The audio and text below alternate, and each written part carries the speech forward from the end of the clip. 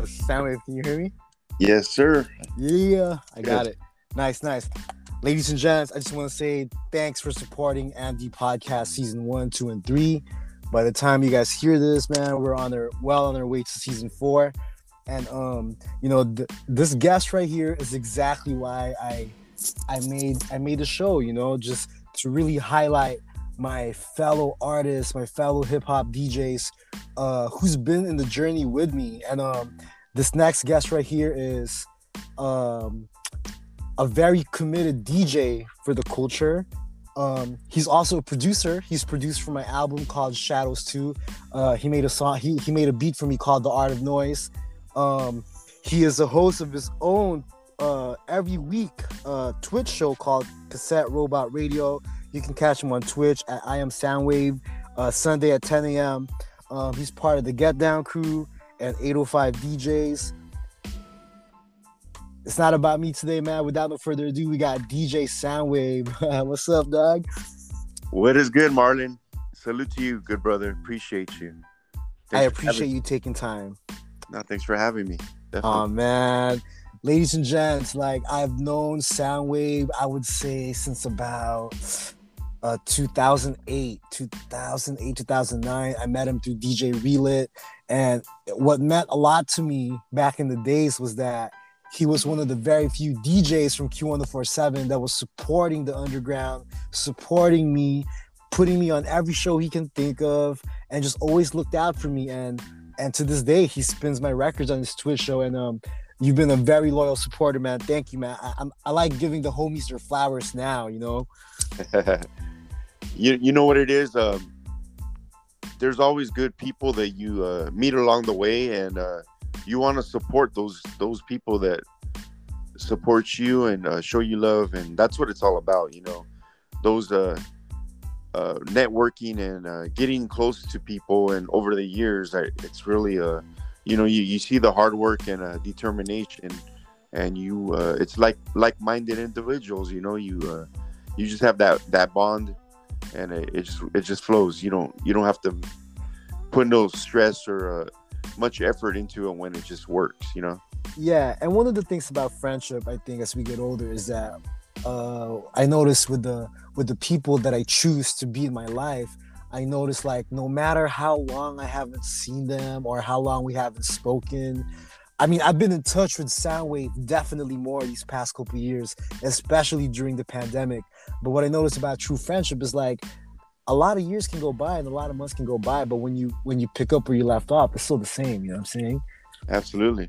It ain't no weird vibes, nothing funny style. It's still the same cat, Yeah, for sure. It's you pick up where you left off. I guess that's what it is. And one thing I notice about this hip hop game is that, let's be honest, sometimes our careers are popping and sometimes it's not. What I love about Soundwave is he showed me the same love when it was popping for me, showed me the same love when it wasn't so popping for me. So that's how I know somebody's real, through the ups and downs of my career, he's a DJ that always supported me and believed in me. So, but tonight, I always take it back to day one, Soundwave. I ask all my guests, I know where you grew up, but for all my people's tuning in, where were you born and raised? Yeah, Oxnard, California, the 805. Let's get it. Legendary or whatever you call it. Infamous. Let me ask you this, Soundwave. You ever wonder how your mom and dad ended up in the Ox? Yeah, you ever ask yourself, how did we end up in Oxnard? Yeah, my family has a long tradition of just being out here since about the 30s or 40s. So wow, so it goes back quite a bit. They were here very early on. They've been in the Ox since the 40s? I think it was the 40s. Yeah. So wow. Back then, I guess I'm not sure, somewhere around the naval base type of stuff. My grandfather was doing a lot of different tours or stations, and for whatever reason, I think they ended up out here somehow. So Grandpa was in the Navy. Yeah. There you go. Yeah, I didn't really know him like growing up or anything, because just how family goes. It just people go their own ways or whatever. But yeah, my grandma, she was like the foundation really of our family. She was the one who we had like she was like one of the unifying pieces, and she always brought like the family together, like big family reunions, and just a lot closer. As I was a child, I felt like I had more like a huge family like gathering type of structure, and as we got older and when my grandma passed, a lot of the family just lost contact, and we stopped hanging. And it's weird like that, how I guess things turn out. But it just is. I guess part of that is just and it goes back to you being involved. How involved were you? And I guess if we're just gathering for like parties or barbecues, that's how I knew, I guess, a lot of that family. So I guess that's just what it was. So, Soundwave, when you say grandma and grandpa, are you talking about mom's side or dad's side? My mom's side. I didn't really know my pops. So, and I just never, I guess, thought to, or like really, him, just my mom. And I remember like I pretty much all I remember from my dad was him leaving us, like him walking away when we were, I don't know, I was probably like 5 or so. So that's pretty much my only memory of him. But I never cared to pursue or find out, where he was or what happened to him. Do you think he's still alive, Soundwave? No, I doubt it. Yeah. Yeah.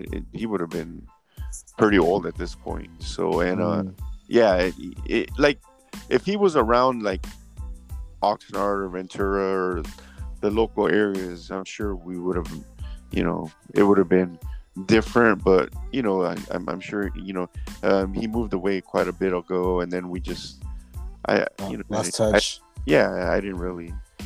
It wasn't something that was guiding me, or it wasn't like in the movies where I needed to know who my dad was to make me whole or something like that. Yeah. No.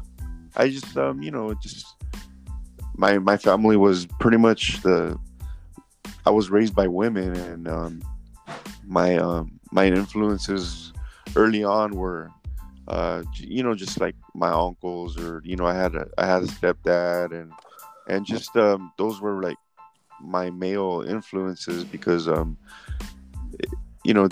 that's who was around, and I just learned things here and there from them. And my father, my real dad, was he was actually like a musician. He played like the accordion. Is no way what my family had told me.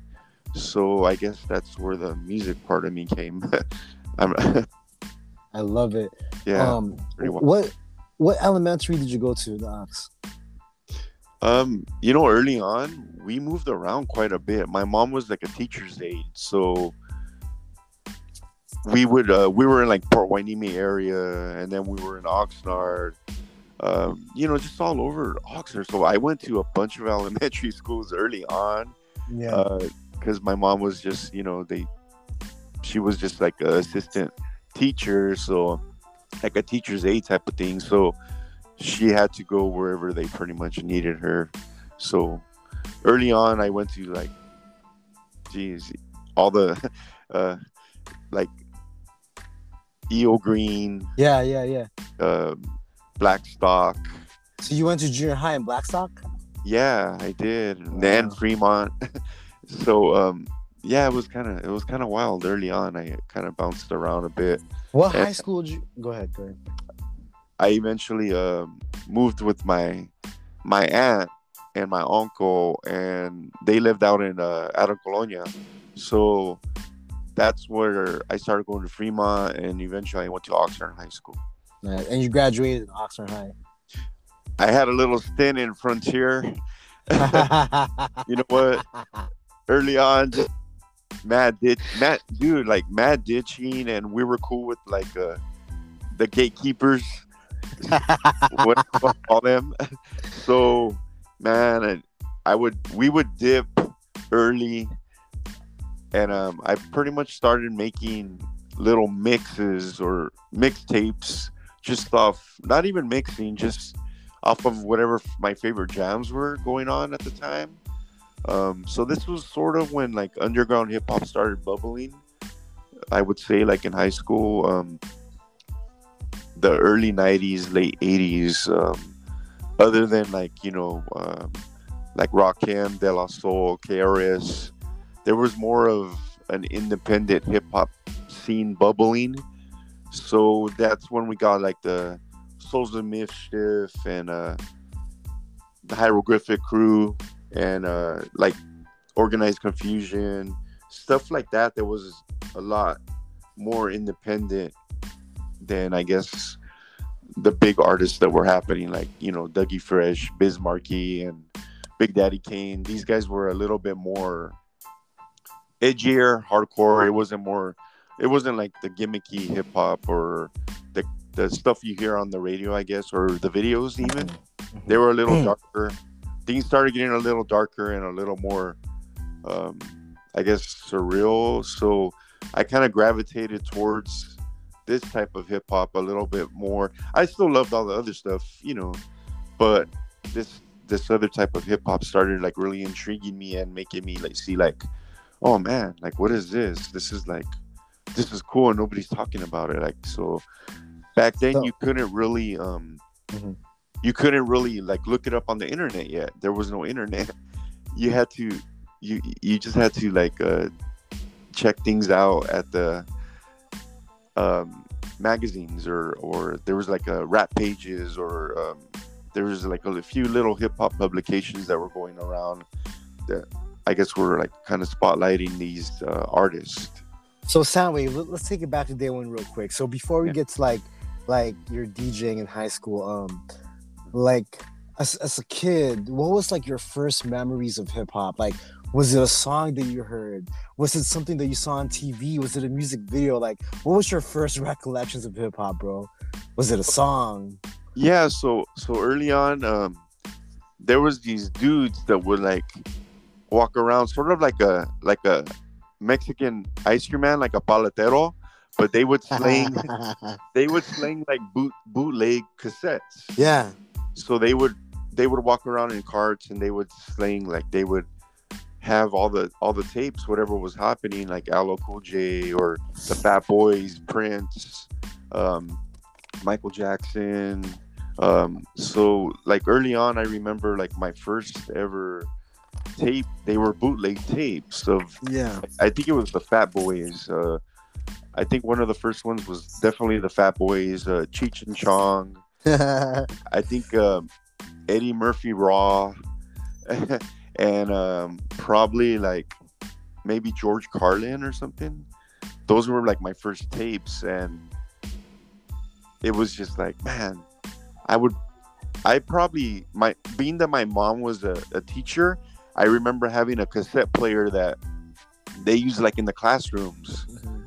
So it was just like a weird kind of shape to it. It was like the long form tape player that I guess they would use to record class or How old were you when you first heard the Fat Boys? Oh, I was probably about 9 years old or so. It's crazy, right? Yeah. Let me ask you this, dog. So what was so besides the Fat Boys, mad respect, but as you start getting older, who was the first solo MC that you were like, oh shit, like yeah, who was the first MC that had an impact on you? Like, wow, that motherfucker's crazy. Yeah, well, from those early tapes, like the biggest star at that time was LL Cool J. Yeah, I knew you were gonna say that too. I knew you were gonna say LL too. LL Cool J, and so he was the first rap. Yeah, the Beastie Boys, LL Cool J, Run DMC were like the biggest stars in the world to me right there. Like, just LL just his mic presence and the way that it's just like he was the star of the show, and he demanded your respect, even before all the love songs really, like, because I Need Love was like a huge song, but then he had Bad, so he was pretty much the architect of being able to woo the ladies and get fist pumps from the fellas. You know, he really mastered that, because before it was just like, I guess early on, like hip hop, just you know, I heard Sugar Hill Gang or MC Busy Bee or the Treacherous Three. Like I heard those, but it wasn't until later on I got a little older where I kind of started backtracking and getting more invested into like, okay, where did this all start? Because it's like, put it this way, like you're like a kid in the store, you're gonna see the biggest Transformer box and you're gonna look at the dopest toy, whatever, that's gonna catch your eye. You're not gonna probably look at all the other ones first. So being that Run DMC and LL and the Fat Boys and Curtis Blow, these type of artists were really at the forefront of hip hop very early. They were the sort of like the championship team or whatever at the time. I guess that's how I could compare it to. And let me ask you this, bro. Like, what was the first album that you had to own? Like the first rap album that really, like, man, I gotta have this, mom, or you have to save up your lunch money or something. Well, besides those bootlegs, I remember I wanted the actual vinyl of LL Cool J Bad. So yeah. So I had to have the record, and then I remember I think I got it like a Kmart or something. Yeah. Let me add something about LL Cool J. I just had a conversation with somebody about this, talking hip hop today. I just think in 2021, I know in this generation, I know these white kids just think that this guy LL is the actor on NCIS, and he's the host on this karaoke show. And I know that's all they see him as. And he's done these big Hollywood movies. He's made the jump. But I just feel like you motherfuckers don't even know. Like, LL Cool J is one of the architects of this hip hop shit, man. Like, and I feel like by the time he stepped into Hollywood, brother, he definitely paid his dues and definitely dropped so many classic albums, and then he became an actor. Like, he paid his dues in hip hop before he moved on, bro. Real shit. Yeah, he absolutely did. Real shit, man. He paid his dues. He had some of the most historic beefs, battles. Dude. Him and Kool D were sending shots for a decade. He had beef with Ice-T. He had beef eventually. The whole cannabis thing, but he kind of fell off. As far as you think LL fell off a little bit? Yeah. He fell off eventually, but because it was just he was distracted. He was in Hollywood. How do you top yourself? How do you? That's the age-old issue with all music. Yeah, not just that. I just think LL wasn't so focused on music this last decade. I would say these last 15 years, he wasn't really focused on music. I don't think he was fully immersed in it. Yeah. And it happens. It happens. Yeah, absolutely. And it's like you're chasing yourself at that point, because it's like, how do I top myself? I've already had #1 albums. I've already had platinum singles. It's like, so he's done it all. But there's I can't take anything away from him. Like, man, hell no. What? Yeah. He's one of the architects of this shit, man. I built this culture. Let me ask you this. Now, as far as turntablism and being a DJ, who were the DJs you were seeing around the neighborhood that influenced you? Was it something that you saw in the hood, like someone that you saw DJ first, and like a friend, like who was the first guy that introduced turntablism to you, bro? Like, yo, Soundwave, peep this shit. Yeah, I remember like school dances, seeing the DJs. Yeah, there you go. Yeah, that's what it was. I believe the first DJ, and I have mentioned this to him. His name was Steve Sharp. Yeah, I remember him. What up, Yeah. Steve? He definitely DJ Black Sox Junior High dances. Yeah. And one day I was opening for Warren G at the Ventura County Fairgrounds, and I see Steve. Steve was right there. I was so happy to see him. All right, go ahead. I didn't mean to interrupt. Go ahead. No, that not at all. It's just like definitely he was like he had the crazy like setup. He had so many he had so many speakers on the stage, and he had all these lights and the fog machine. And I remember just being so happy. Like I wanted to stand near the speaker, and I wanted to find the girl. I wanted to find the girl that I could muster up enough courage that I was gonna go try to dance with next to that speaker. So that way, if I had said something dumb or my game wasn't on point, maybe she couldn't have heard it too much. Ladies and gents, this is some like the fact that Soundwave said Steve Sharp.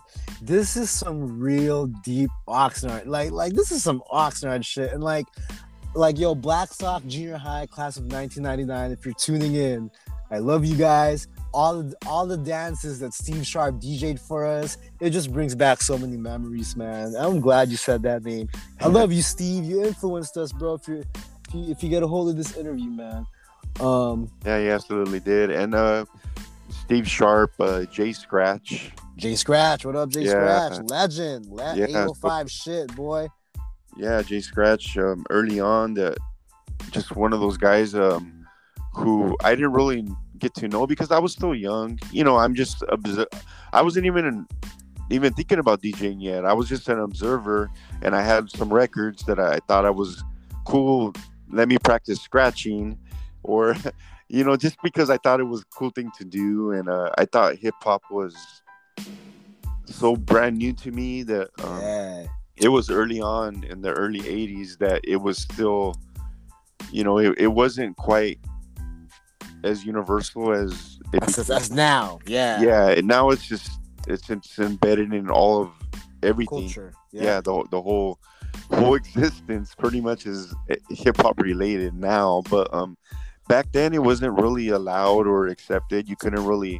I couldn't play it at certain times of the evening because they would tell me to lower that or turn that off because they wanted to hear their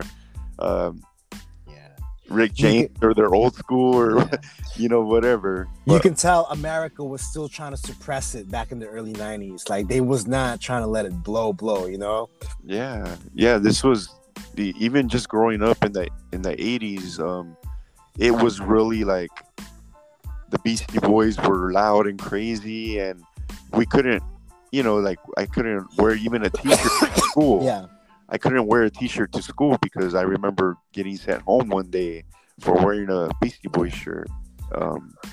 It was wild. Like stuff like that was just it like, you know, like we honestly grew up with hip hop early on. We are kids. We were raised by this. It raised us, man. Like if I didn't have hip hop, I wouldn't even know what type of person I would be. Like, honestly, ladies and gents, like some of the most amazing people I've met in my life, I don't know if I would have met them if it wasn't for hip hop, you know. And like the experiences that it gave us as performers, it's just like, I'm gonna just say it because nobody says it for us. It's like this, Soundwave. Our lives are always gonna be a little different from others, dog, because we're involved in music, you know. Like, I guess what that means is we're always going to be performers. So right. You witnessed these DJs. What was the next step for you to become a DJ? What were you? Did you ask mom? Can you buy me turntables, please? Can I get some SP 1200 techniques? Like, what was the next step for you? That wasn't, you know, that wasn't until later on, like after high school, and I you know, once I got to that point, I was always early on collecting records. For whatever reason, I wanted the bigger version of the tape. There was no CDs even around yet. So even when you weren't DJing yet, you were buying vinyl already. Yes, wow. I was already collecting vinyl even before I was a DJ. You know, I just love. That's crazy. I used to love hanging up the albums on my wall, and I still do 40 years later. Ladies and gents, I like Soundwave is, you know, look, it's like this, right? Like, I'm a hip hop head. I'm a hip hop historian as much as I can remember, and I know a hip hop head when I meet one. Soundwave is a motherfucking hip hop head, dog. Like, it's just the culture and the knowledge he knows about the culture is just amazing. You know that there was it's amazing, man. Man, thank you, brother. I really appreciate you. You're a historian like me. Like, I know a historian when I see one. Like, you know a lot about hip hop. You know, some of the other early influences that really got me like, okay, I wanna stop just trying to make little mixes, because I was making mixtapes just off of one tape to the next. Even before I even was thinking about being a DJ. I loved my favorite songs. I just love music in general. So I wanted to have them on my Walkman. So I was just making these tapes. And somehow, I don't know how I did it, but I got a hold of like a Nightmare on Elm Street record, and I wanted to put some of the scenes with the hip hop music. So nice. Early on, I was sort of learning how to cut and splice tapes. So early on, I was always I was intrigued by the art of mixing or composing things, even if they didn't match. So I guess that's sort of where I got my style from, where I bring all these weird things together to make it sound like it's cohesive, or it should be that way. Because early on, I was really interested in mixing things up and see how they came out. A lot of it sounded like shit, but I got it. You know, it was all trial and error, and I wanted to figure out what sounded best. So early on, this was elementary school, bro. This wasn't even. By the time I was in high school, I was already like, I had a good amount of records, and I was already practicing DJing, and I was doing little barbecues and parties and like just for family. But I started looking around the scene, and I met DJ Armani. Nice. And I met Slimer and Busy D. Nice. At like this DJ battle thing, and I wasn't a DJ. I couldn't battle yet. I knew I had the jams, but I couldn't do what they were doing with them. So that made me want to step up my game and just be like, I know the music, I just need to figure out how to interpret what they're doing. And it was from there then on out, I started becoming a DJ. Yeah. Nice. So when you said you were practicing around like family barbecues, whose turntables were you using? I was just using believe it or not, I had one of my uncles logged. I had him drag this big console that we had that I had a turntable on there, and it was like a big old, like one of those big wooden consoles, and I would plug in a tape player into it, so I was playing my records with the tape player and just going back and forth that way. Nice. And ladies and gents, headphones, two separate sets of headphones, because I had to hear what was going on. Oh yeah, it was wild. Looking back, it felt so primitive, but at the time, I had no money to go out and buy gear or equipment, so. And this is what. Go ahead. Yeah, I made it work however I could, and I remember having like the rally parties, after the football games or whatever. Yeah. So one time I shut down my block because I had a party in my. I even made flyers. I wish I had them still, but I had like a crazy garage where it was like you could fit like probably 4 cars in there. It was long and narrow.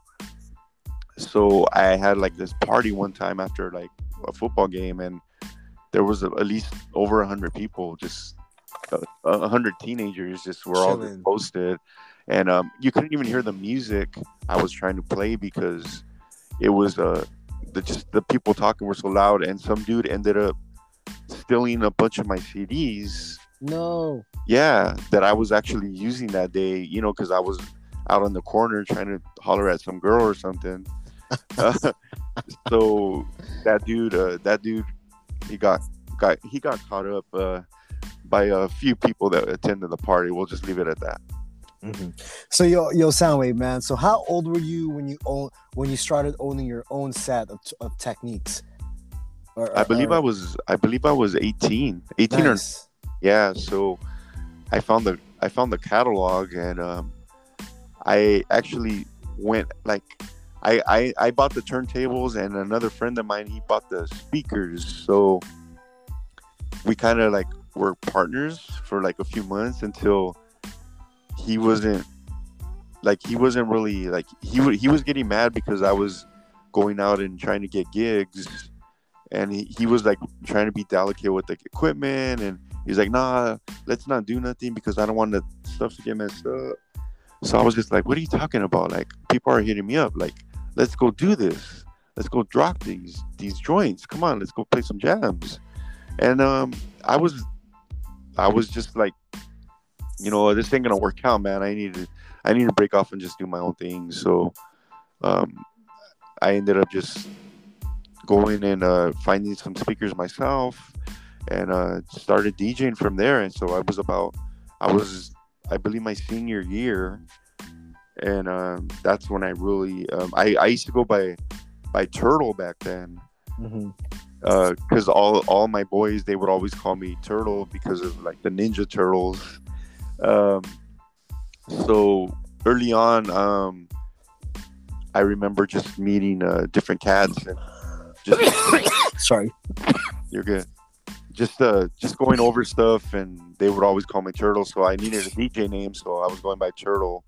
And early on, there was like little flyers they had like a turntable with a turtle on them. And I guess it's stuck still to this day.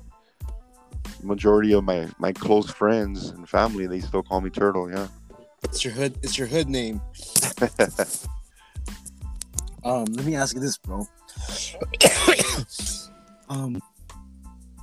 In Oxnard, who was the illest DJs around?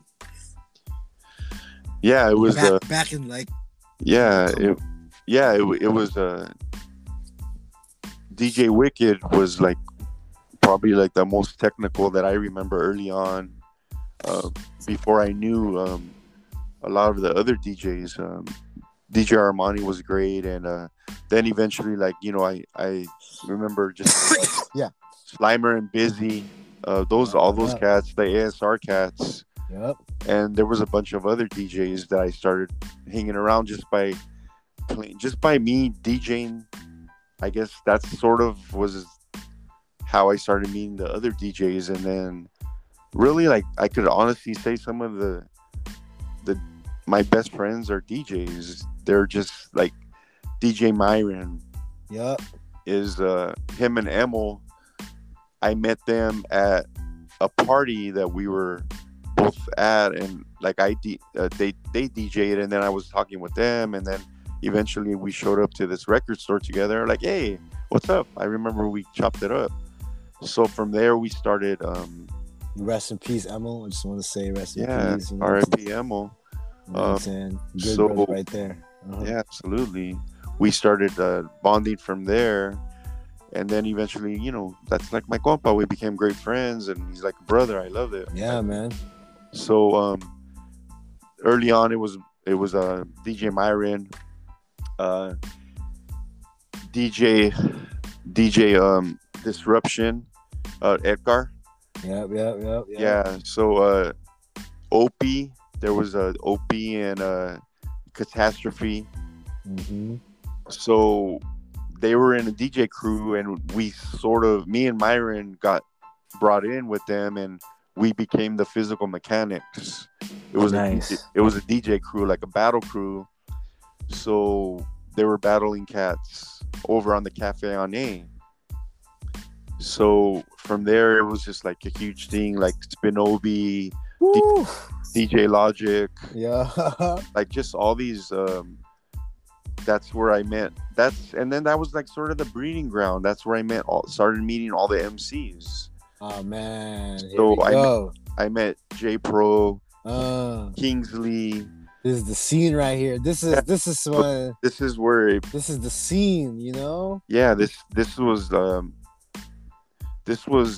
really the what became Oxnard hip hop, yo. yeah, out of Madlib and Holmes, So MED.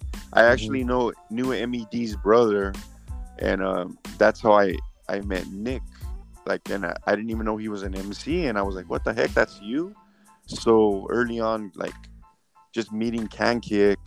And, yo, damn! I love hearing these names. Like, damn, man, it's like it's just a reminder of how crazy the scene was. Yeah. Go. So yeah, I could just Strict 9. There was Mainframe. Me and Mainframe. He was like my biggest advocate back then. he was always running through my crib because I had like an ear, I guess, for like certain underground groups before they popped. Like I knew like Dilated before they were like really, started becoming like, this is the early 90s still, and I was digging really hard and playing all these like hip hop from like the UK, like trip hop at the time. So this whole scene, or this, this is when I started getting into like beat making, and he would come to my house and he would see me like working the MPC, and he was like, "What?"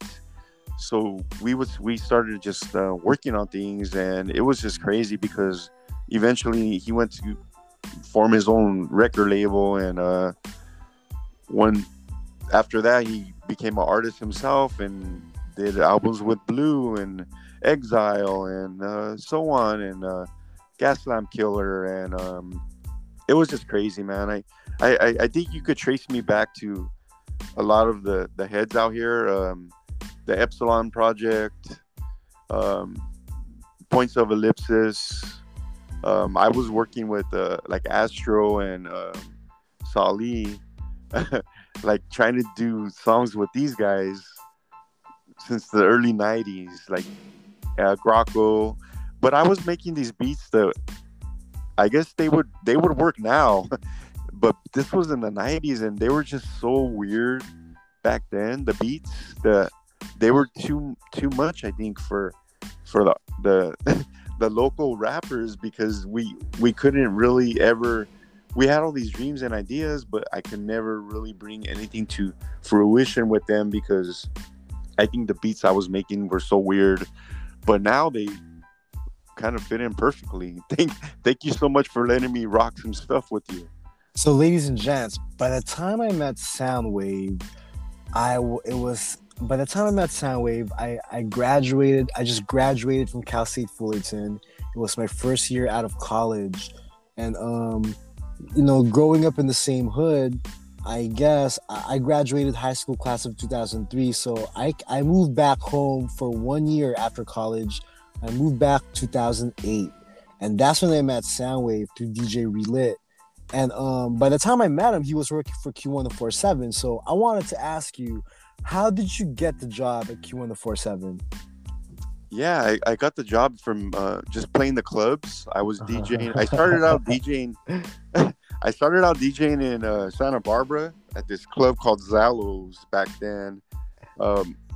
Just because I was already DJing, and I love it, man.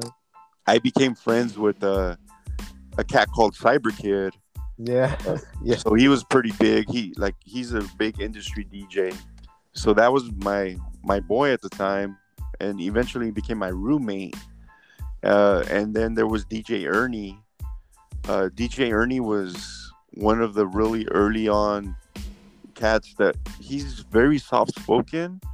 He's like sort of like mysterious. Like he just doesn't, he's not much of a old cat, but he's so funny, bro. Everybody up. Yeah. He's an amazing DJ, and he'll tear anyone up, and he doesn't even have to say anything. He doesn't even, like, probably I could tell you all the years I know DJ Ernie, he's probably like one of the quietest guys, and I still don't know. I still don't know everything about him, just because he's always been that type of dude. Like he's not a very braggadocious type of cat. Like, you know, like, and being a DJ and an MC, you're like, you kind of demand respect, you know. And you're surrounded, not just that, you're surrounded with ego all day. Oh yeah. my God! You have to hold your own, and you have to be like that guy. So in a lot of places, and yeah, it sucks.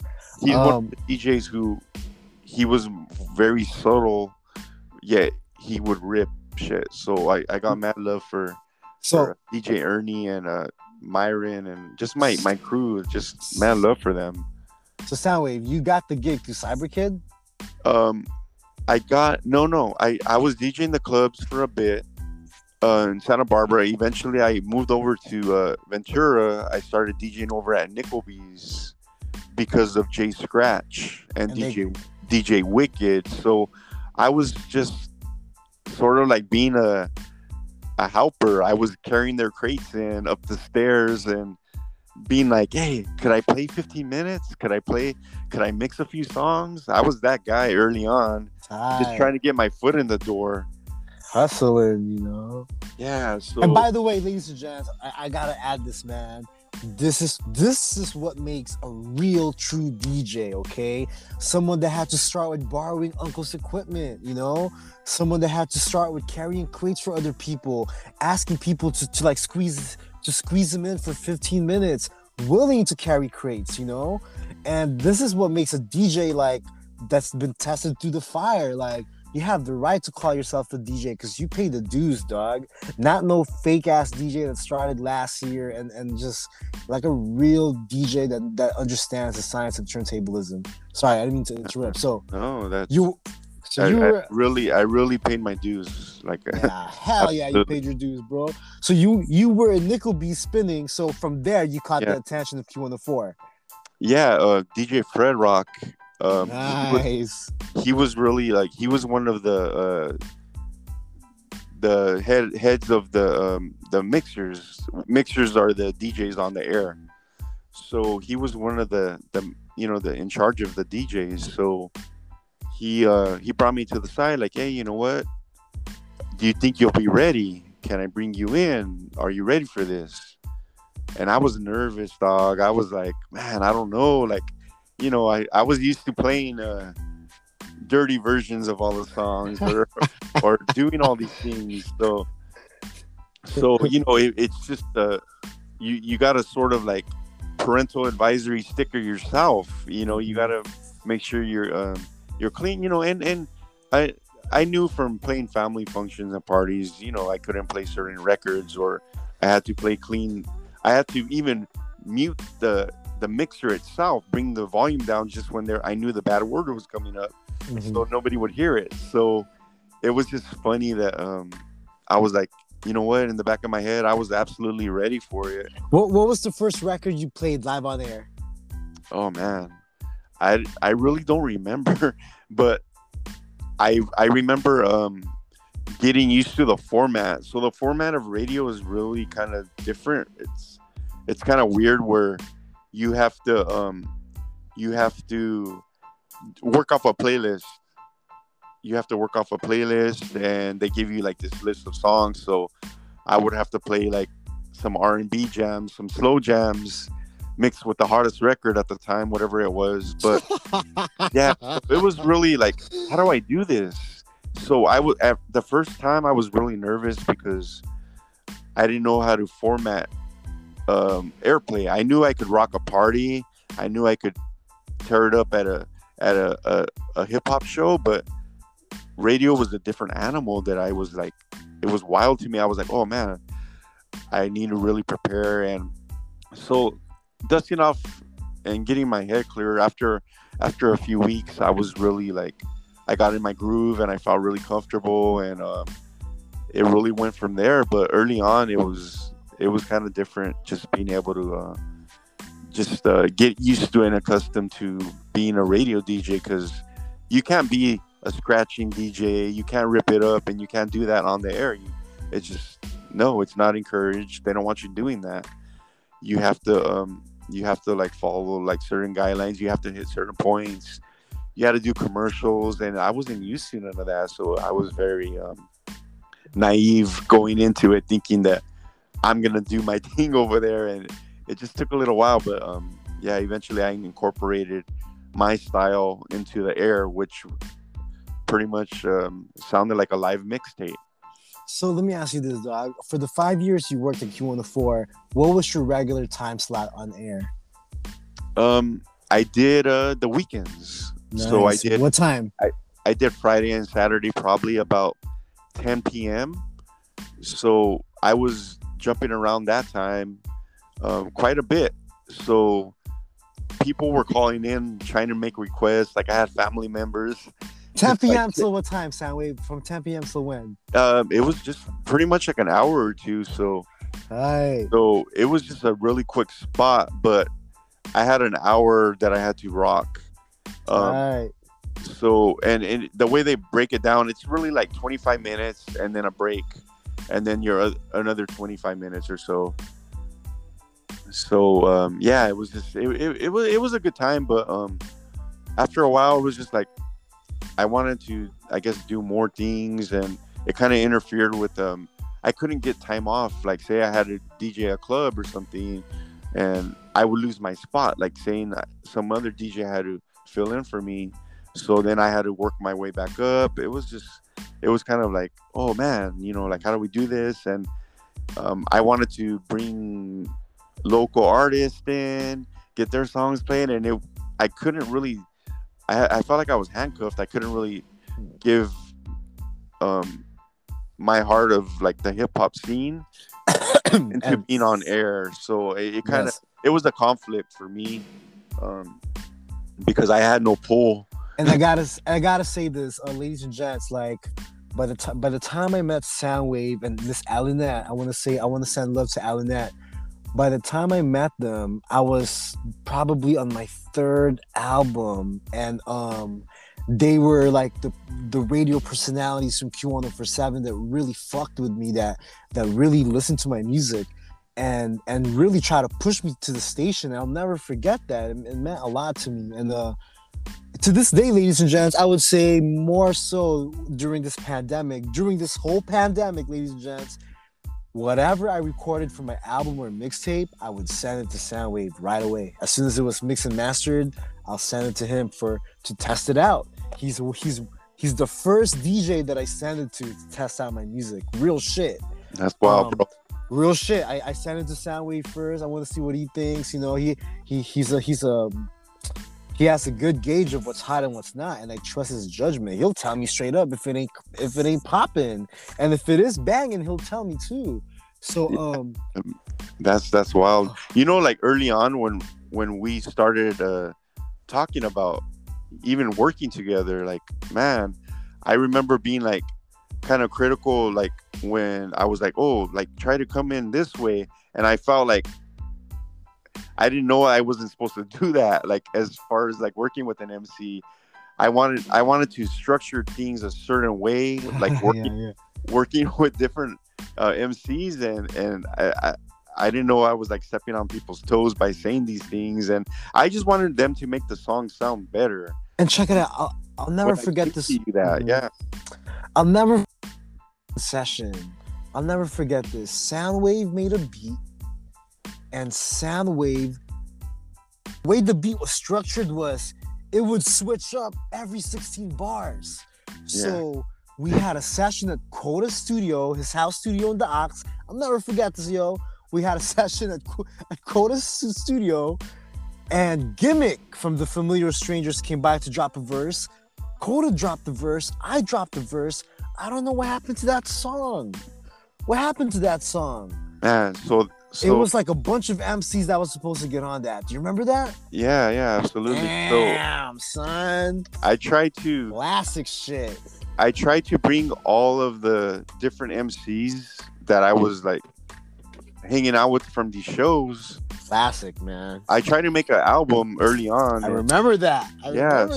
I was trying to work on these things, and I even tried to bring like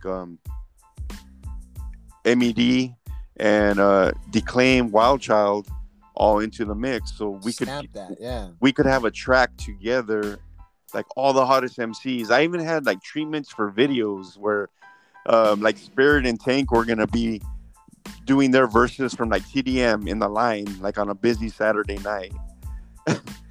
I had like EJ and J Pro busting from the Pal Gym. Oh man!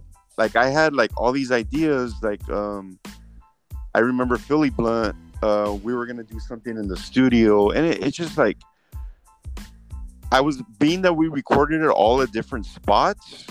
I lost all the tracks. Damn, son. Yeah. Oh man, I'll never forget that session. It was dope. That beat was crazy. Like it would switch up, dog, every 16 bars. Yeah, and you know, then the whole purpose that shit was crazy. That track, it was called March into Madness. That's right. So there's a basketball tournament, March Madness, you know.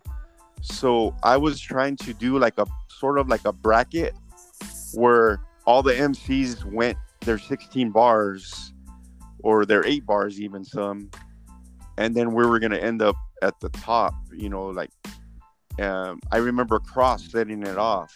He was like the first MC to bust, and so it was gonna be like a 10-minute track.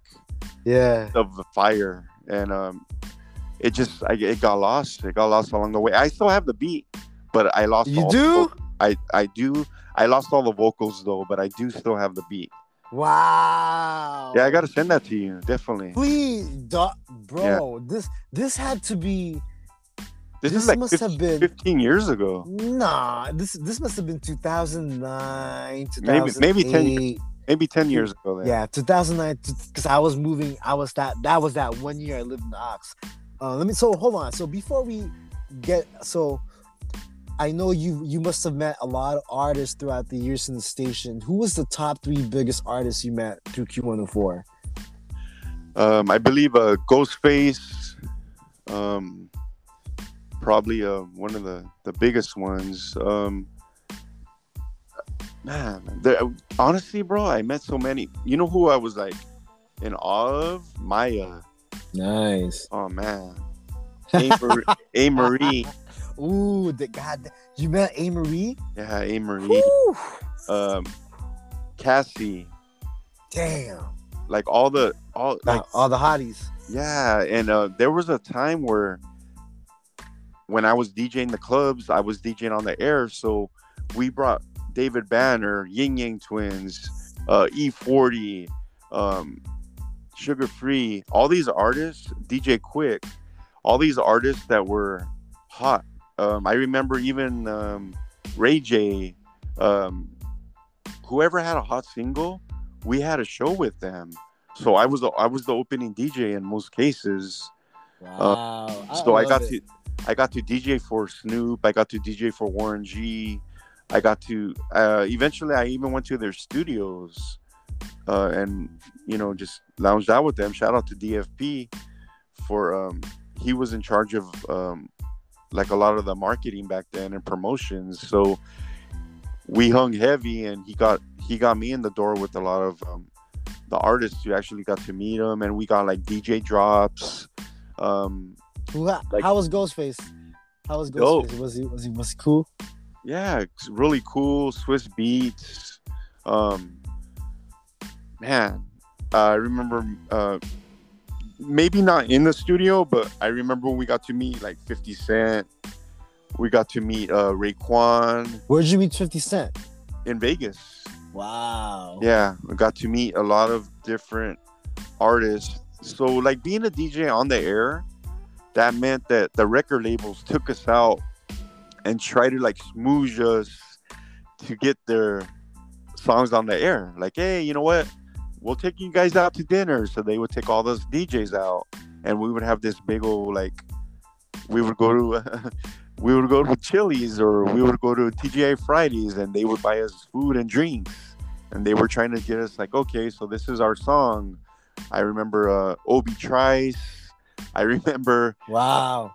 Just these artists were kicking it with us. We were like hanging out, having drinks and shit. they were rolling up in the parking lot. It was just crazy. In the Ox too. Yes, in the Ox. So all these artists were coming out here. Believe it or not, the Ventura Q1047, that market, it's very prestigious in radio. Like, just because we're not directly in LA, but we're a little off. But out here, the artists want to come. They love Santa Barbara. They love Ventura County. How's Obi Trice? How's Obi Trice? Is he yeah, cool cat. So he like Shady Records took y'all out. Yeah, Shady Records. They were. Oh man, I forgot his name, but there was another few Shady, Stat Quo, and another guy. I forgot the other guy's name, but I remember we were just talking, and I remember them talking about a track that had 50 Cent, Eminem, Jay-Z, like, and I don't know if you ever heard that Syllables track. That featured all these different artists, and 50 Cent and Jay-Z were on the track together, and it just had Eminem. It was nuts. But I remember them telling me, like, years before I even heard the song, like, oh yeah, they're in the studio, they're working. Dr. Dre's working with Jay-Z. I would hear all these like inside information about the Detox, all these songs about Detox. So I had Detox songs that were like sort of like treatments that they weren't really the songs yet. So it was like T.I. rapping as Dr. Dre. So it was just kind of crazy because these were actual like produced songs that were just sort of like it never happened. They were never released, but I got my hands on these early on, before like when the internet was sort of like trading files, or you would go to like Dub CNN, you would go to like these websites where you would check daily to see what the hottest music was, because all the internet was on fire with artists starting to branch out and produce their own music. And this is where like Nipsey Hussle came from. This is where like Glasses Malone and Kendrick Lamar, The Game, like all these artists came up from the internet. Oh yeah, file sharing, and it's yeah, it's crazy, bro. So Soundwave, let me ask you something. You've had 5 years of experience on the radio, and I think this is just valuable information for my listeners. Like, for all those who are trying to get in the music business, all my upcoming younger DJs really trying to do this. Like, my podcast is all about like having the seasoned vets to pass down knowledge. For all those in the radio business, in your opinion, what makes a radio station successful? What are the top 3 things they need to do to make sure it runs successful? Because Q1047 had a great fucking run, yo. Yeah, great run. What made them successful in your eyes? I believe it's really community. The community makes you. Like, if the community is supporting you, and you have a solid team that is out, that is being seen, that is being out and about, just trying to network with the people, because I have people today that show up to wherever I spin at just on the strength of what I've done in the past. So it's just crazy. You have to be very humble, and you have to be very sincere and honest with these people, because if they're going to support you for life, if you make that bond, So it's very I think community based to a local radio. But to get your foot in the door, you have to do things you don't want to do. You have to be an intern. You have to go get coffee. You have to go set up an event that's like in front of a bank, and you have to try to like play music, and you have to deal with people like saying, oh, you can't turn it up too loud, but we want you here. Like, they want your presence, but they don't want the whole song and dance. So you have to be willing to have a thick skin about things, and be willing to be like, you know what, it is what it is, and you have to kind of go along with things before you're able to really branch out on your own and become a star if that's where you want to take it. But you have to really make your way up. I'm sure there's special circumstances, and there's certain artists that from the get-go they were a star, sure, but it's just really hard to get to that point if you're still trying to figure out what you want to do with it. Like if you want to be a personality on the air, or if you want to just be behind the boards, production. There's a lot of marketing. There's so many different areas of radio that people maybe they don't think is as flashy. Like say like Rico and Mambo, they're the guys who talk on the air, or WizKid. Those guys are, Santiago. Those guys are like familiar voices that so it's really hard to just jump into that lane if you're not going to be ready for the ups and downs of it. Yeah. Let me ask you this. Now, ladies and gents, like for us musicians, DJs, performers, we do this because we love it. We love it, and also we need to do it. It's just a part of who we are. We want to do it, and we need to do it. And then the pandemic happened. It shut down a lot of venues for a lot of artists, and I was just watching the music community. We had to adapt quick. And one thing I noticed about Soundwave is that he adapted quick. You definitely utilized Twitch this past year and a half, and you have your weekly show, Cassette Robot Radio, every Sunday at 10 a.m. And sometimes Soundwave will spin on a random night. Even on a random night, he'll spin on Twitch. Let me ask you this, dog. Top 3 ways for you to stay busy during the pandemic as a DJ and stay relevant out there. I know Twitch is one of them. Yeah. So what were the things you were doing to make sure you stayed out there and you kept playing music? It's just funny because I never stopped. For the last 30 years or so, music is on my daily agenda. Like I have to build, I have to create. So I had a different venue, a different avenue. Like, hey, you know what? We're trapped. What do we do? So we jumped on Facebook and we started playing music for the Facebook listeners. Yeah, that was fun. So from there there was the 805 DJs that DJ Depeche Mode and DJ Q, DJ Sherman were like the first ones that were like doing that. So I was like, oh crap, like what's going on? Like, damn, people are tuning in. Like your Facebook followers could see what you're doing live. Hell yeah. So so it was just crazy, and it was like a natural thing that I was probably just mixing in on the daily, just trying to like keep people's spirits up and keep the vibe going of like, you know what, maybe we can't be out together, but we could all listen in and hear what's going on at the same time and chat and interact. So we kind of meshed all that, and we became, I really gained a lot of good close friends through the pandemic because of streaming.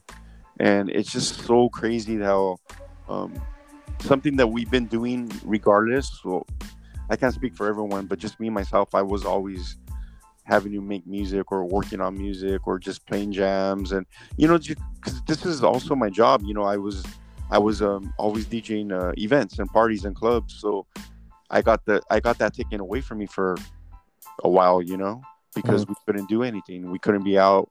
I lost money. I lost gigs because of the pandemic. So yeah, that's crazy, man. Fuck. So eventually, with the Twitch, we were able to monetize things a bit, and people were following and tuning in, and they could give you biddies and money through subscriptions. So I was making hundreds of dollars every week just from DJing through streams. I love it, man. Ladies and gents, like I love the selection that Soundwave got. I mean, he always rips it, but I be tuning in. There's some exclusives I've never heard of, some mashups I've never heard of. It's just some dope shit. And there's themes. Like a couple weeks ago, we were doing some underground West Coast, like the forgotten one, the forgotten joints, the one that doesn't get too much play, but he brought it back. Let me ask you this. What is your advice for DJs post-pandemic era? And I keep saying post, but guess what, people? This pandemic is not done. Like, motherfuckers are saying the new strain is out, and even if you caught the first one, it doesn't matter. You gotta get vaccinated in this motherfucker, man. Yeah. And they're making LA wear masks again. And I have this feeling that they're gonna shut shit down again, dog. I don't know, bro. Yeah. I don't know. It's I don't know, dog. That's how it looks. You know how it kind of hit other areas first, and then it eventually shut us down. So yeah, man. I think the same thing might happen, but I'm really busy like right now. Like I have gigs every single weekend because people are having parties again and people are doing things again. So right now, just try to keep your head up and Amen, be ready. Amen. Be ready if we need to go on lockdown again. Hopefully we don't, but if we do, stick to your guns, build your craft, master things that I don't care who you are. You could always get better. You could always fine tune things. There's no such thing as perfection, but you could get in a pocket.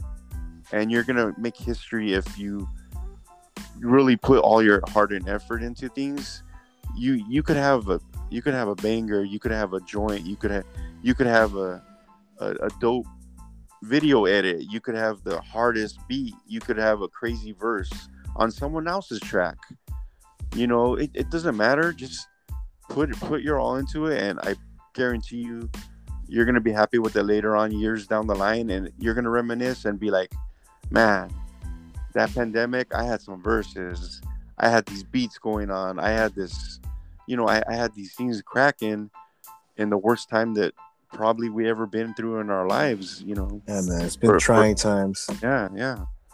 I want to say, one of the highlights for me was just seeing how, before verses became really commercialized, I really enjoyed the Premier versus RZA battle. I was really enjoying what we had going on IG, and for a while that really held us down. I remember the day that they announced the pandemic was the same day that Jay Electronica's album dropped, and it just brings more mystique in his career. Like, we never got a chance to see Jay Electronica really tour that album because as soon as it dropped, the shit shut down. It's like, god damn, Yeah, that would have been wild. Let me ask you this. Okay. You've come across plenty artists and you've heard a bunch of new music and like you've encountered a lot of artists in your life. Go ahead. Sorry, Martin. It's all good. Yo, bro, I'm still here at work, so I'm just doing like a switch real quick. No worries. I can take a break. Yeah. I'll send you another link. Let me know when you're ready. Okay. Let me. All right. Peace.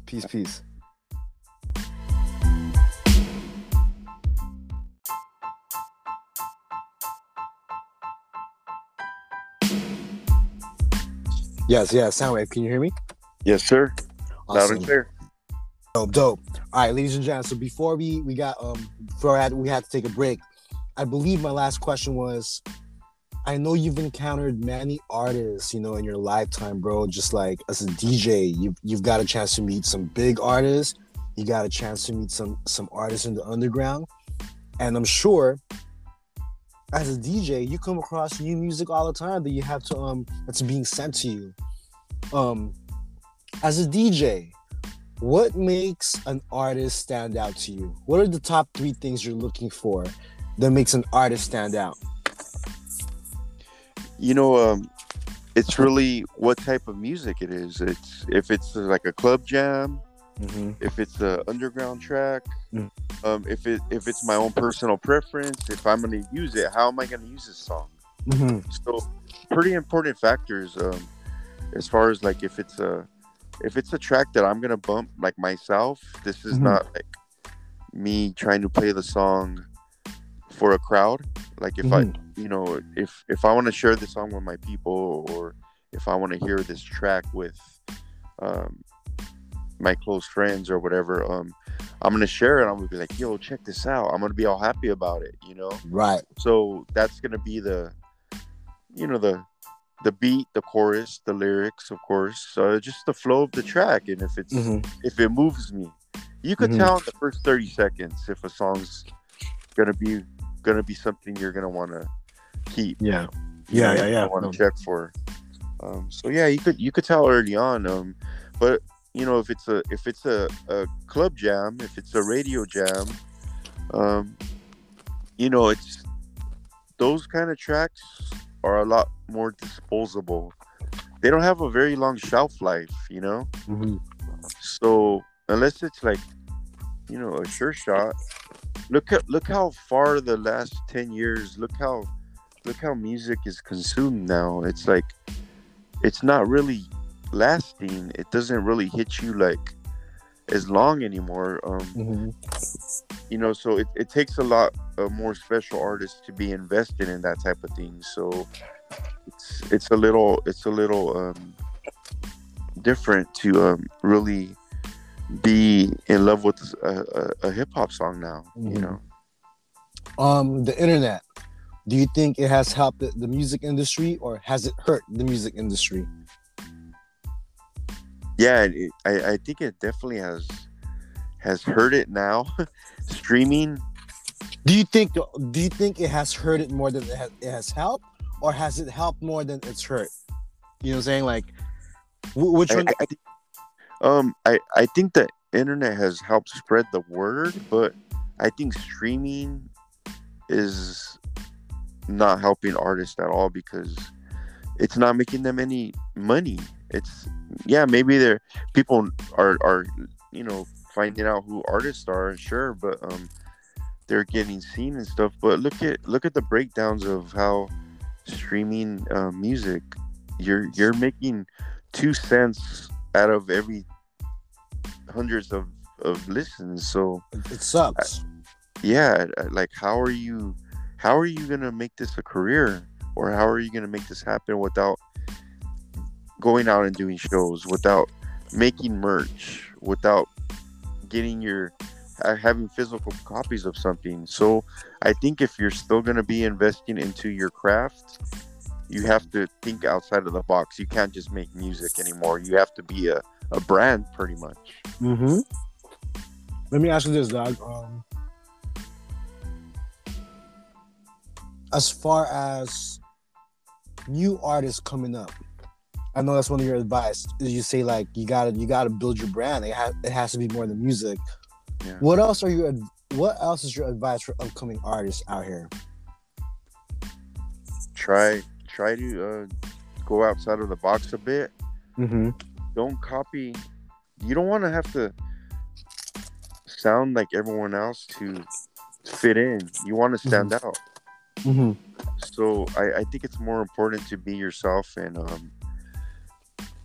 just hone yourself as an artist, a complete artist. Don't just be like thinking you're the best MC and that people are gonna care more than or they're gonna invest all their time and energy into you, because we've learned over the years that the greatest MCs, they get no love, they get no play. So it's kind of a hard. I wish Chino XL was a superstar. Mm-hmm. I wish Crooked Eye, and I wish these artists. I wish Dilated. I wish Evidence. Yeah, I wish. I wish Marlon D got more universal love. Other than just from the people that have seen him. I want your name to be brought up. I want all these artists to not have to die to get known. Mm-hmm. What's your thoughts on the violence in hip hop? why is violence coming back in hip hop? Why are we losing so many artists to gun violence, gang violence? Like, why do you think it's coming back, Soundwave? You know what? I think it's always been there, but now that social media is so instant, we know everything. Mm-hmm. That, if we know what's going on at every second of the day, it could be anywhere in the world, and it's just the way we consume our social media and entertainment is just there, like constantly. Like you have your phone in your hands at all times now because you feel like you're gonna miss something, and we're not really living the way that we probably did 10 years ago because it's just we get caught up, and I think violence and people are just agitated, aggressive more than ever, and so maybe the same amount of artists that, you know, like say like Chicago, you know how that whole scene out there, like, they kill all these rappers and stuff like all the time. It's crazy, man. It's alarming, man. It's not. Yeah, it's not. We lost too many, man. We lost a lot. It's just the clout and jealousy, you know. That's always been prevalent in hip hop, and it's just the way it is. But for someone to take it too far, or to think that this is the life, you know, it's bigger than hip hop. And it's sad, man. Yeah, I think our very own Jam Master Jay, one of the architects of this culture, got blasted in his hometown. I think what happened to Nipsey Hussle is sad. I think what happened to Big L is sad. Soulja Slim. I can keep going on and on of all the rappers we lost, and like Tupac, Biggie, Proof, just and, like it's... and those are just the prime examples. But then like I can't even of the rappers we lost in 2020 due to violence. There's too many names, and I don't want to miss none. And I guess what I'm saying is, 2021 hip hop, Soundwave, where does the DJ stand? And what I mean is, once upon a time, bro, the DJs had the power to break and make an artist. In order for your records to pop off, DJs had to get behind you. Do you think the DJ still has that power, or the internet has that power?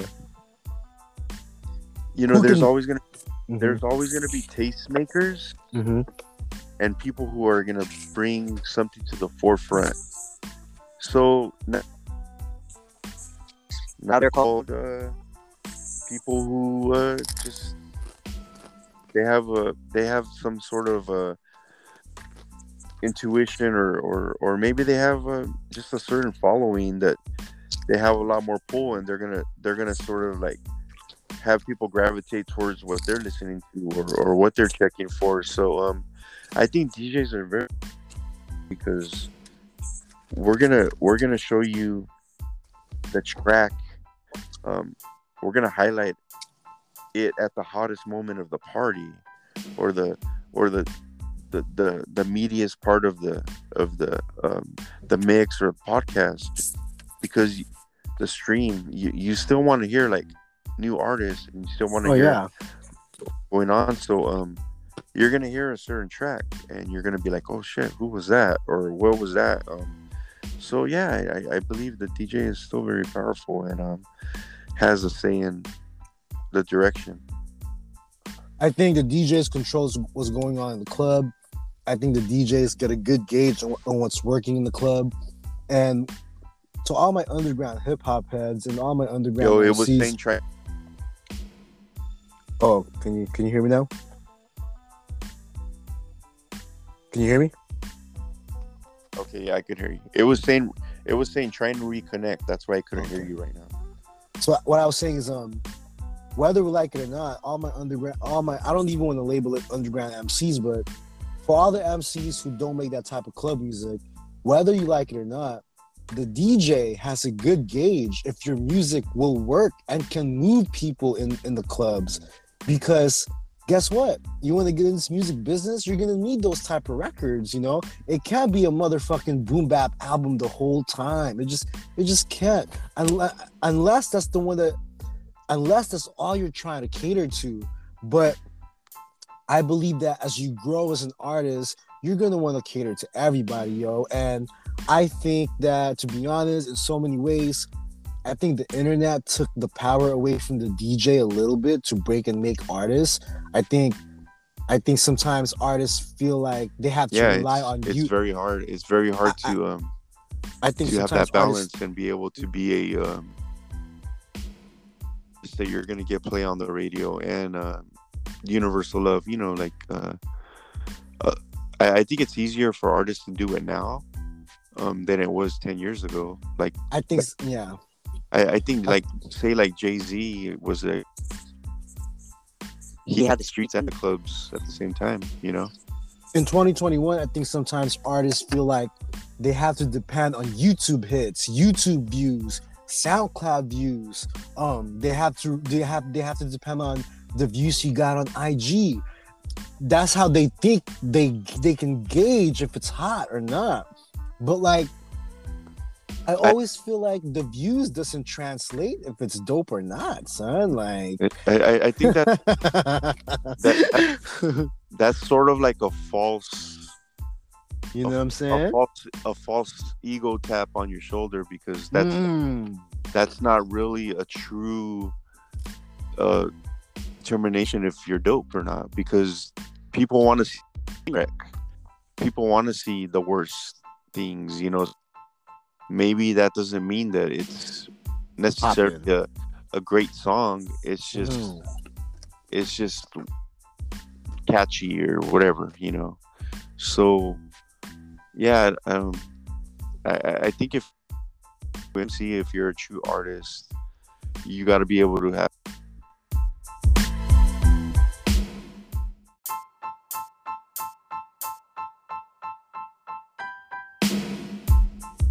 Okay, I believe we're good now. Nice. So Soundwave, you were saying to be a great MC, you have to what?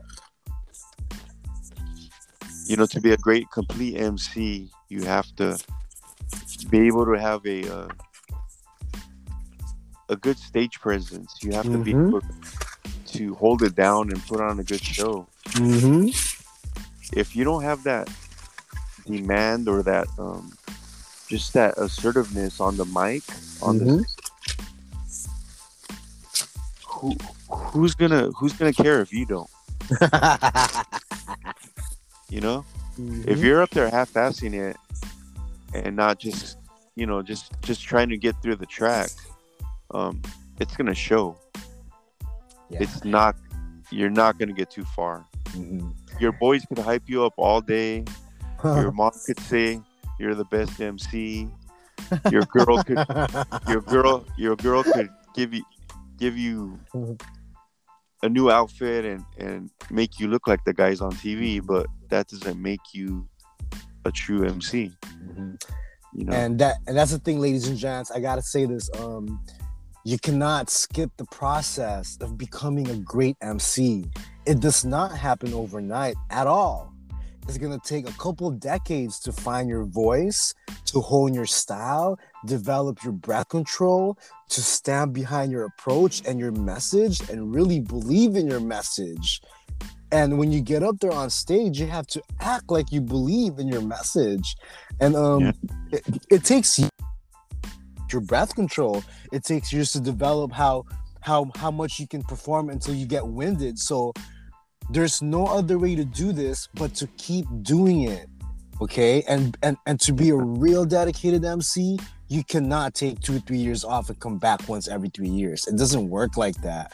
If you're not performing, you better be recording. If you're not recording, you better be writing. Shit, if you're not writing, you better be constantly hunting for beats. And for all the MCs listening, they know how this goes. It doesn't stop. If you're not doing any music, you better be searching for publications to put you on. You better be booking radio interviews for yourself. You better be booking podcasts.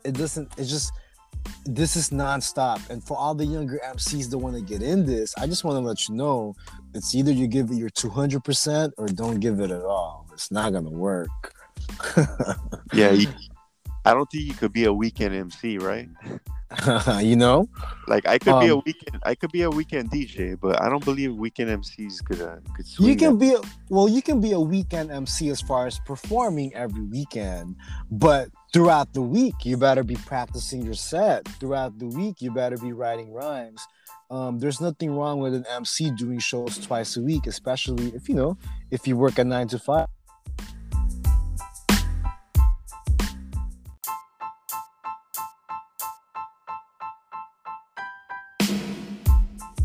My bad. Sorry, I don't know what's going on. Can you hear me?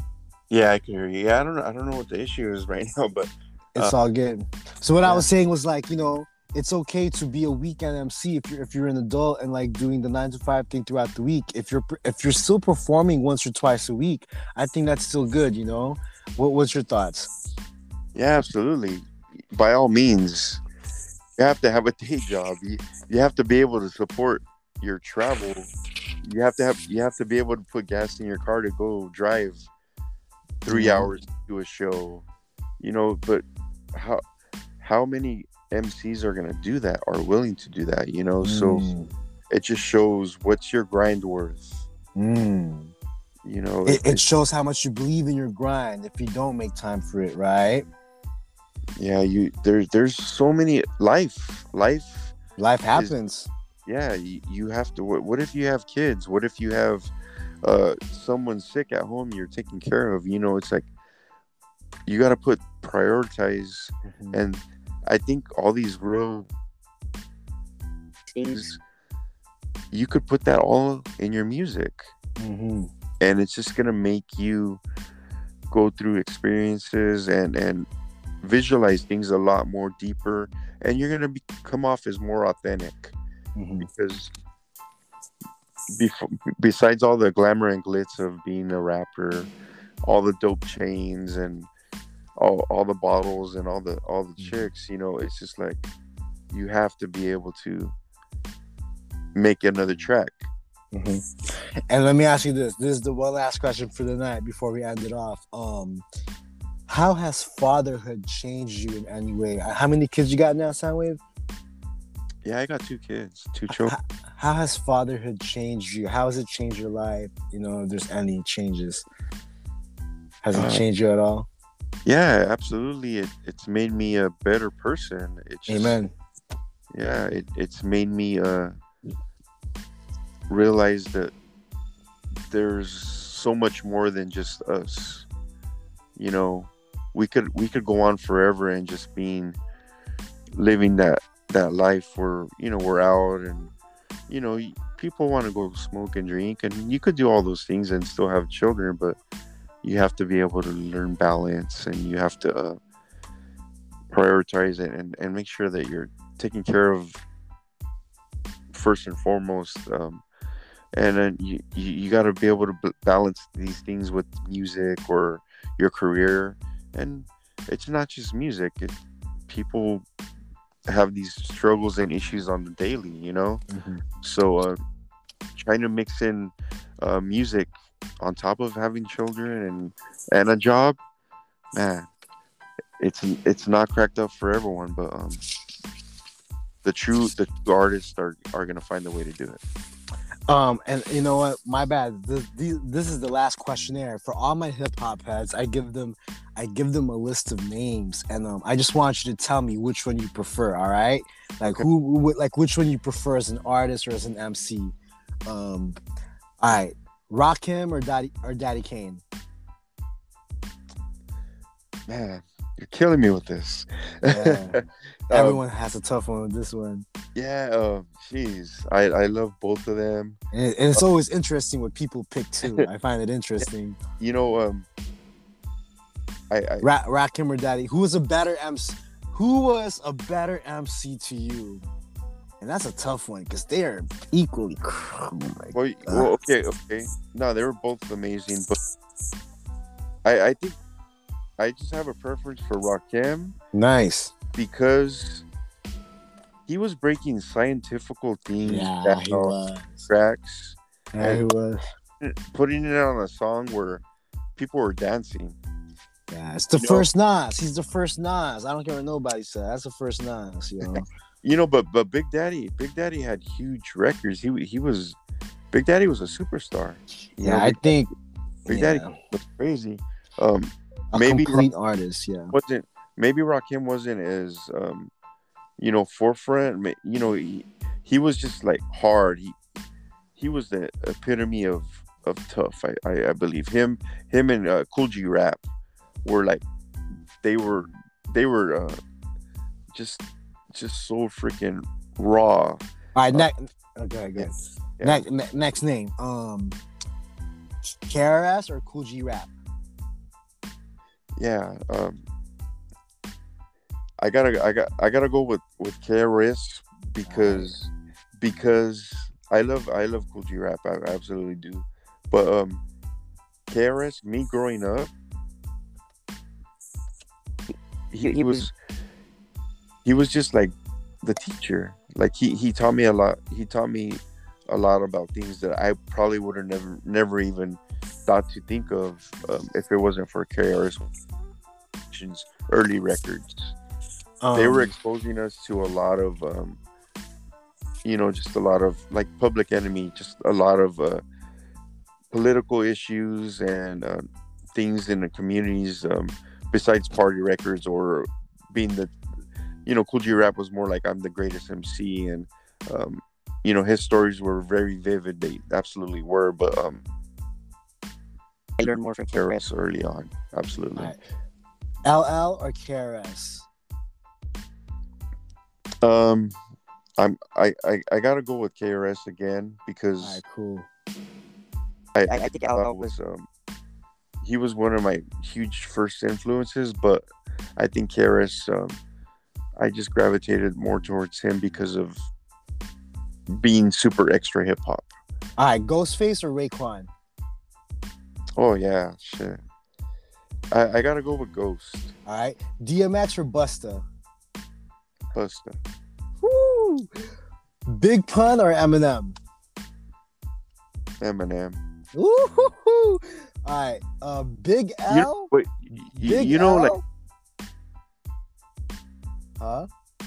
Yeah, no, I was just saying, like a lot of puns, we didn't get to experience pun like too much, Yeah, but the records that he was amazing, but he punched all his lyrics in. Like all those records that you heard, he couldn't really flow without, because of his weight, and his breath control was just shot by the time Yeah. Big L or Big Pun? Big L. Big L or Eminem? Big L. Woohoo! All right, Redman or Method Man? Redman. Damn. All right, RZA or GZA? That's an MC. RZA or GZA? GZA completely. Wow. GZA could take out most of the whole clan by himself as a lyricist. GZA's amazing. Okay. Nas or Jay-Z? Nas. I knew you were gonna say that. All right. De La Soul or Tribe? Yeah. I'm gonna say De La. No way! Really? Wow. Yeah. Okay. Yeah. Just because they're. I'm surprised. I love Tribe to the core. I absolutely do, but I think De La they're just more a little bit harder. They're a little bit harder. Yeah, I think the approach of De La was just a little bit more harder than Tribe. Like it's just the beats were bagging a little. I mean, I can't take that thing away from Tribe. That's iconic. All right, let's take it to the West real quick. Okay. E40 or Too Short?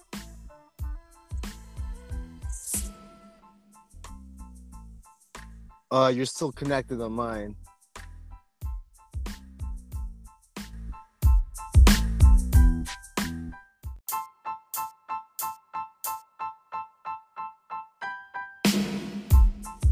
Yes. All right, Soundwave. So where you left off, we're gonna take it back to the West. All right. So E40 or Too Short? Too Short. All right. DJ Quick as an MC or MC8? DJ Quick. Woo-hoo! All right, Daz or Corrupt? Corrupt. Snoop or Ice Cube? Ice Cube. Wow. All right, The Game or Kendrick? Kendrick. Kendrick or J-Rock? Kendrick. All right, Kendrick or Schoolboy Q?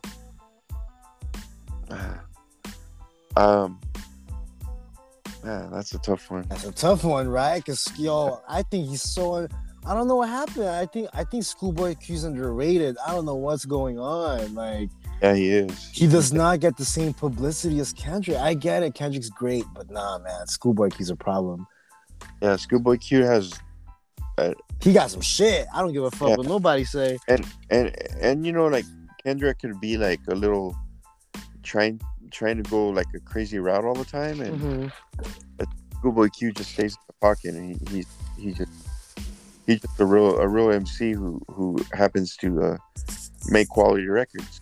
Oh, dude, that's TD, one of TD's best. Okay, let's talk about production. All right, RZA or Premier? Premier. Ooh, Premier or Pete Rock? Man. I'm gonna go with Premier still. Wow. All right. Just Blaze, producer. Just Blaze. Okay. Havoc or Alchemist? Alchemist. Yup. All right. Evidence or Rocka? As an MC. Oh, okay. Man, I love Ev, man.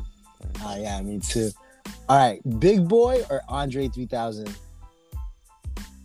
Yeah, 3000. All right. All right, let's take it to the South, and we're gonna end it off with the South. Okay, Ludacris or T.I.? Luda. Everybody said.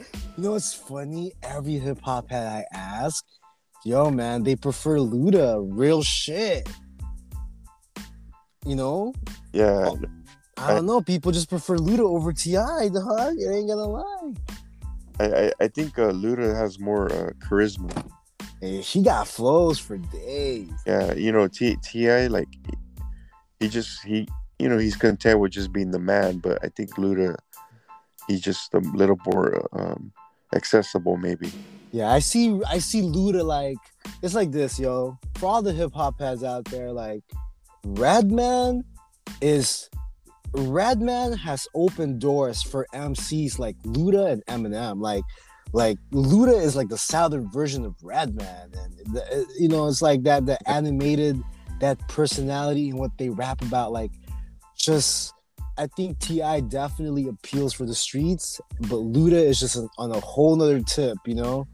Yeah, for sure. And you know, like when you asked me DMX or Busta, and I said Busta because to me, you did say Busta, yeah, he's just a character, like ODB is a character. Like those guys are just like, they're larger than life. Let me ask you this: what made you pick De La Soul over Tribe?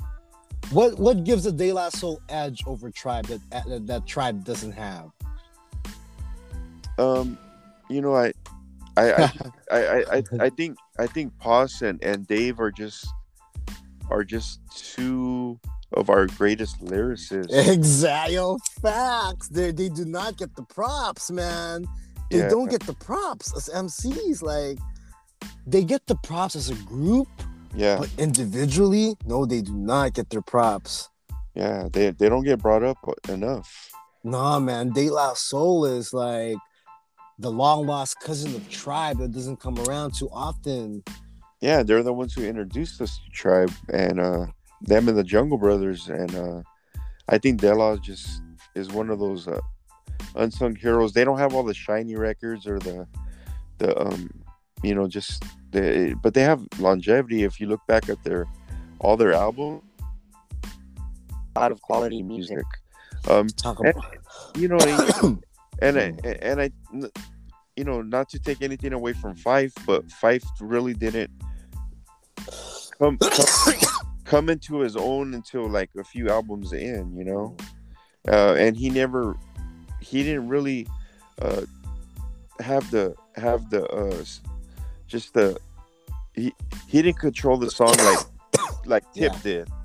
Like, so there was more records that Tip shined than Fife did, you know. I think Fife shined on a lot of the solo records that Tribe had. Let me ask you this, dog. Sorry. Between Life After Death and All Eyes on Me, which one do you prefer? All Eyes on Me was a party record, and I think that I really, when that album dropped, I was on Sunset, so it was just like an era, and we got Life After Death after Biggie passed, so that was a huge, you know, loss. It was you huge. You gotta look at it in those perspectives. Yeah, we had them on two different spectrums. That's so true. You know, it's so sad that I think Biggie's most successful, game-changing album, he was not alive to see it. And the saddest thing is, if you think about it, we never saw Biggie get to perform any of the second album live. And that's horrible, man. Yeah. That Hypnotized, and that was it. All right, Latifah or MC Lyte? Lyte. Foxy Brown or Lil' Kim? Kim. Wow. Kim's raw. Don't like Kim. Foxy was dope, but Kim could rap. Like, she could rap. The voice is crazy. She could battle. She was a dope MC. Foxy, she was a product of her environment, of the bling era. Foxy. We didn't really get much of her other than, you know, she was pretty and she flowed on Ain't No, you know. Yo, Jeezy or Rick Ross?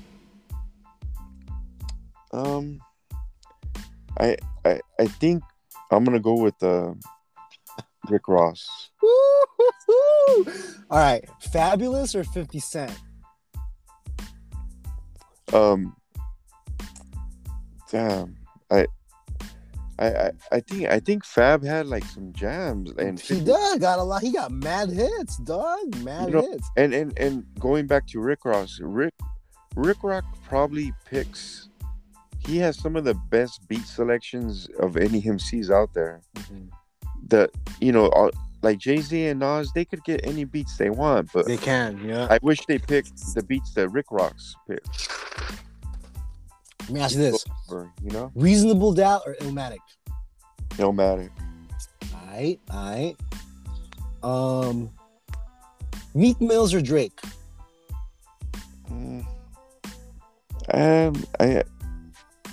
I guess I'm gonna go with Drake. You know, just because he's more well-rounded, and Meek Mills, I don't believe he's the complete guy all the time. I think he gets in his head too much. Yeah, I gotta be honest. With every hip hop head I've interviewed on this platform, when I asked them Drake or Meek Mills, I'm gonna be honest, I was surprised how many people said Drake, from real hip hop heads too. And I thought they were gonna say Meek Mills, but nah, man. Like, people are fucking with Drake. I don't necessarily even have to fuck with Drake to appreciate him being a good MC, you know. Oh, speaking of verses, we got this The Lox versus Dipset coming up. Who you got? Man, The Lox versus Dipset. Oh my god, that's gonna be raw. I might have to. They got some grimy shit. So does the Dipset. We can't count Dipset out. They got some shit, son. And once that Dipset anthem goes on, people are gonna rip their TV and throw it out the window. Oh, bro, that's New York at its peak. What track could go against Dipset anthem? Shit. This is my opinion, guys. If the Lox is gonna play anything from their catalog, man, they need to end the shit with It's All About the Benjamins. Nothing can top It's All About the Benjamins as far as the Lox. And then the fact that they got Money, Power, Respect with DMX, they need to keep those. Those are the Lox' two biggest hits. Money, Power, Respect, and it's all about the Benjamins. Even though it's really Puff Daddy's song, the Locks wrote that, so they can play that. But I think the solo songs are gonna be huge. Cameron got a lot. Cameron got a lot of crazy solo songs. Yeah. Yep. Once Styles P plays Good Times. Oh yeah. Once Jadakiss, We Gonna Make It. There's some hits. There's some hits. And this is the epitome of New York. Like this is that New York shit, man. I didn't get to ask. Okay, rest in peace, Nipsey. But Nipsey or Kendrick? I didn't really know Nipsey's music too much until after he passed. So I'll go with Kendrick. I'm not gonna be one of those guys in front and be like, "Oh yeah, I was always down with."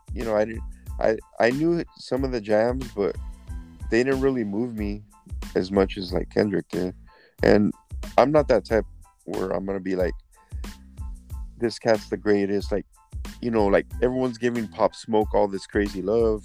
I didn't really know him too much until after he passed, When I was in college, some of the homies would go to the LA swap meet, and they would come back to Cal State Fullerton with some mixtapes, and it must have been 2005. That's when I first saw Nipsey Hussle's Bullets Got a Name, or Straight Bullets Got a Name mixtape, Volume 1 and Volume 2. So I've been following him since, and then I really started tuning in when he started selling mixtapes for $100 a pop. When he did that, I was like, "Oh shit, this cat's different." I remember. He's really branding himself different. Ain't nobody selling no mixtapes for $100 a pop, but he did it.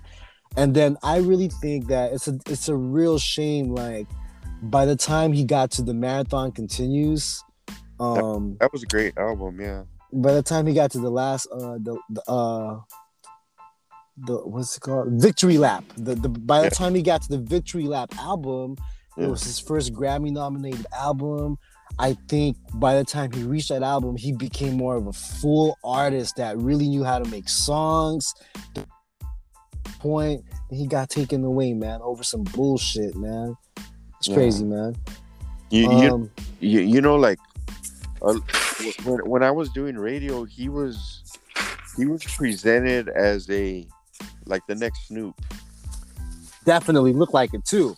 Yeah, and so that's sort of what they were kind of going for. He was like, and he even had a song early on with Snoop. So they were kind of trying to use that as an olive branch to try to brand him early on. So it was cool. I just wasn't into him as much as a lot of other cats. What I respect about Nipsey too was that with all the similarities in Snoop, his voice did not sound like Snoop. His voice was way rougher. I like it. Yeah. It was just a rougher voice. He did not try to sound like Snoop. Yeah. Rest in peace to Nipsey. Rest in peace to Pop Smoke. Man, it's been a classic interview with you, like Soundwave, man. Like, I got a chance to really pick your brain, a real music historian. For all those tuning in, make sure you tune in to Cassette Robot Radio, all right? Every Sunday, 10 a.m. at twitch.com/I am Soundwave, Soundwave805. For Instagram, you can follow him at I am Soundwave. I'm gonna put all the links in my episode description. You got any other shout outs, dog?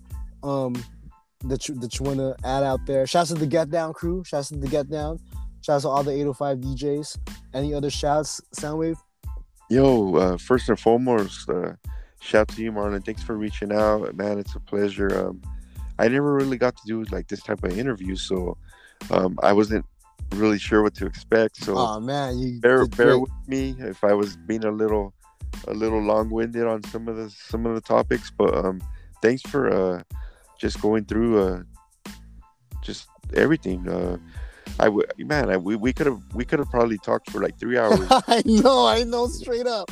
Like this, ladies and gents, like it's been a good. I would say we've been on the phone for about like a good 2 hours, and like Soundwave is right. We can go on for 2 more if we can. Yeah. Like there's too much to say, but we definitely got to save a part 2. Hopefully by the time 2021 ends, and I just want to wish you nothing but good health for you and your family, nothing but prosperity, and thank you for all the support that you've given me and all the 805 artists you fuck with. We appreciate you, bro. Keep doing your thing, Soundwave. Much love, brother. I Much really love. have mad respect for you, and I'm looking forward to whatever next project or endeavor you're doing. The podcast is sounding great, and don't ever stop. Just continue to do your thing and make these moves. Love you, homie. I'm gonna hit you on the text right now. All right. Let's go. All One right. love. MD Podcast. We did it. Peace. Peace out, bro. Thank you.